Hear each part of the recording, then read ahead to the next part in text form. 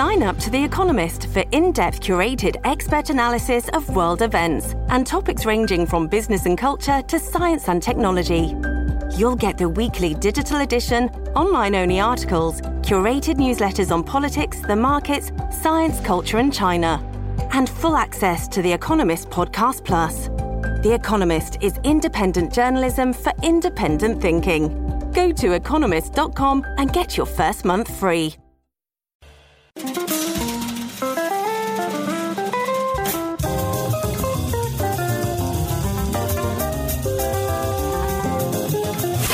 It's The Other Side of Midnight with Frank Morano.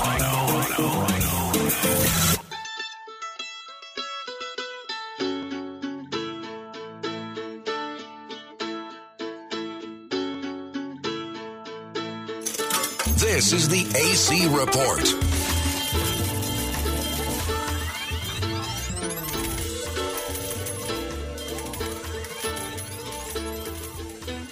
Well, they blew up the Chicken Man in Philly last night, and they blew up his house too. Down on the boardwalk, they're ready for a fight. Gonna see what them racket boys can do. Now there's trouble busting in from out of state, and the DA can't get no relief. Gonna be a rumble on the promenade, and the gambling commissioner's hanging on by the skin of his teeth. Everything dies, baby, that's a fact. But maybe everything that dies someday he comes back. Put your makeup on, fix your hair up pretty, and meet me tonight in Atlantic City. Ah, yes, time for our weekly look at the most interesting 48 blocks in America. And usually, if you're new to this program, and a big shout out to all of our listeners listening on Talk Radio 1400 WOND, normally we have a guest on that talks about some aspect of life in Atlantic City. Sometimes it's the casino, sometimes it's the restaurant, sometimes it's the politics, sometimes it's the law enforcement, sometimes it's the history. It could be anything, really. Even the art we've spent some time focusing on, even Lucy the Elephant, whatever. But today is such a unique week or day, because this week, the two newest casinos in Atlantic City, the Hard Rock and the Ocean, are celebrating their 5-year anniversary.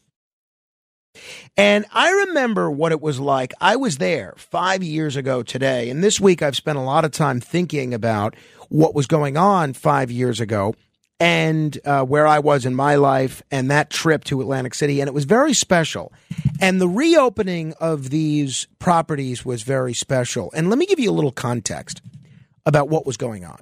You see, in 2012, there were 12 casinos in Atlantic City, and that was way too many. And you saw Atlantic City had never seen a casino close, really.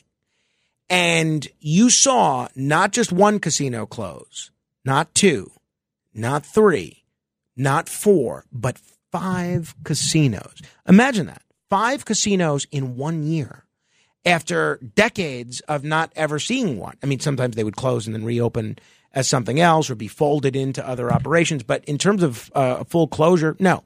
And there was just this sense, because with that closing came massive layoffs. Thousands of people, 3,000, 4,000, 5,000 people in some cases, laid off. And you saw people who'd never worked in any other job learning how to file for unemployment assistance. And the thought was what that would mean for the local tax base, because some people lived there, other people worked there and spent money there, including tax revenue, and they spent money on local restaurants and local businesses and things like that. And there was a concern that there was going to be an economic and psychological domino effect, the likes of which Atlantic City would never recover from. And that's why the opening of these two properties was so meaningful, because it represented hope and it represented a new beginning. So they took one of the properties that had been the Trump Taj Mahal, which was a great place to hang out at, and I used to love to hang out there. And Donald Trump hadn't been involved in the ownership of that place since 2006, but they still used his name. And it's difficult to imagine now, but at the time, Donald Trump was so popular with gamblers and with people that would go to that property, they made you think it was still owned by Donald Trump, even though it wasn't. They would pay him a small licensing fee. But if you got water while you were playing blackjack or something, they would bring you a bottle of Trump ice, Trump's water. They would do whatever they could to suggest that Trump was still running things. They had a bar there called the Ego, and you'd see a giant picture of Donald Trump when you got in there. It was a great place. And I remember I was there the day of the the day of the New Jersey earthquake. You remember that earthquake? I think it was 2010, 2011, right around then. And I was at the craps table, and I was just about to win my money back. Things were just turning around. I was down, and things were just starting to turn around. And I hear what sounded like jingle bells. And I look up, and it's the chandelier. It's shaking. It was an earthquake. And they shut down the craps table because things started falling from the ceiling. And that was the only earthquake that I'd ever been in firsthand. But it was a wonderful place. I loved the restaurants there. I loved the staff there. And I was really sad when it closed. Then the other casino that closed, that reopened, was the Revel. Now, the Revel was a $1 billion casino, maybe more, including hundreds of millions of dollars in state money that Governor Chris Christie gave them. And it was a dismal failure. We could do whole hours about why the Revel failed. So the big question was, could these new properties reopen as something and do well? So the Trump Taj Mahal reopened as the Hard Rock Atlantic City, and the Revel reopened as the Ocean. And here are some of the locals that were expressing their excitement 5 years ago this week for the grand opening of the Hard Rock. This is, again, 5 years ago. They're doing a great job, and it's all about the people. I absolutely love it. I am so happy for Atlantic City. I am very hopeful for this city. Now, whenever they open a Hard Rock property, there's something called a guitar smash. A bunch of VIPs, and Sid Rosenberg was there, and Bo Dietl was there, and all the people involved in the management of the hotel, they were there. And let's go back in time to 5 years ago. Here we go. Help me out. 10, 9, 8, 7, 6, 5, 4, 3, 2, 1.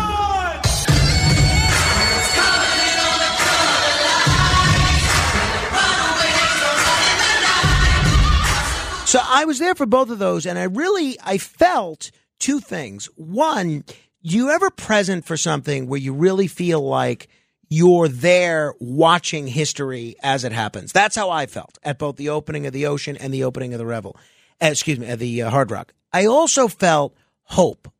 I said, you know what? I don't know why. I don't know that it makes any economic sense to say this. There's still just as much gambling competition elsewhere.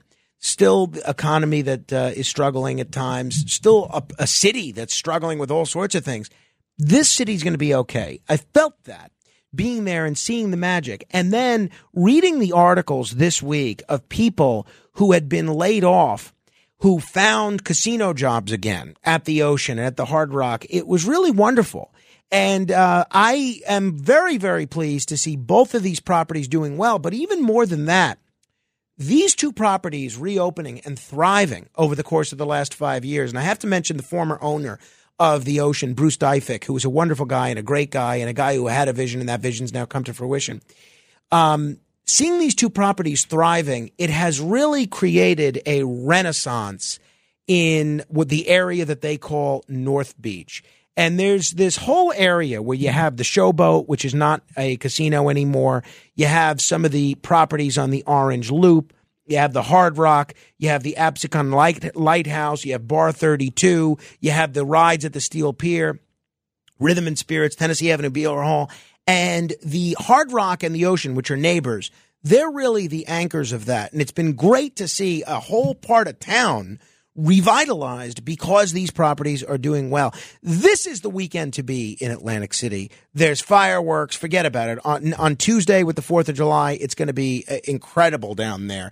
And there's all sorts of activities there's almost too many to list this coming week. On Monday, there's a drone show spectacular at the boardwalk.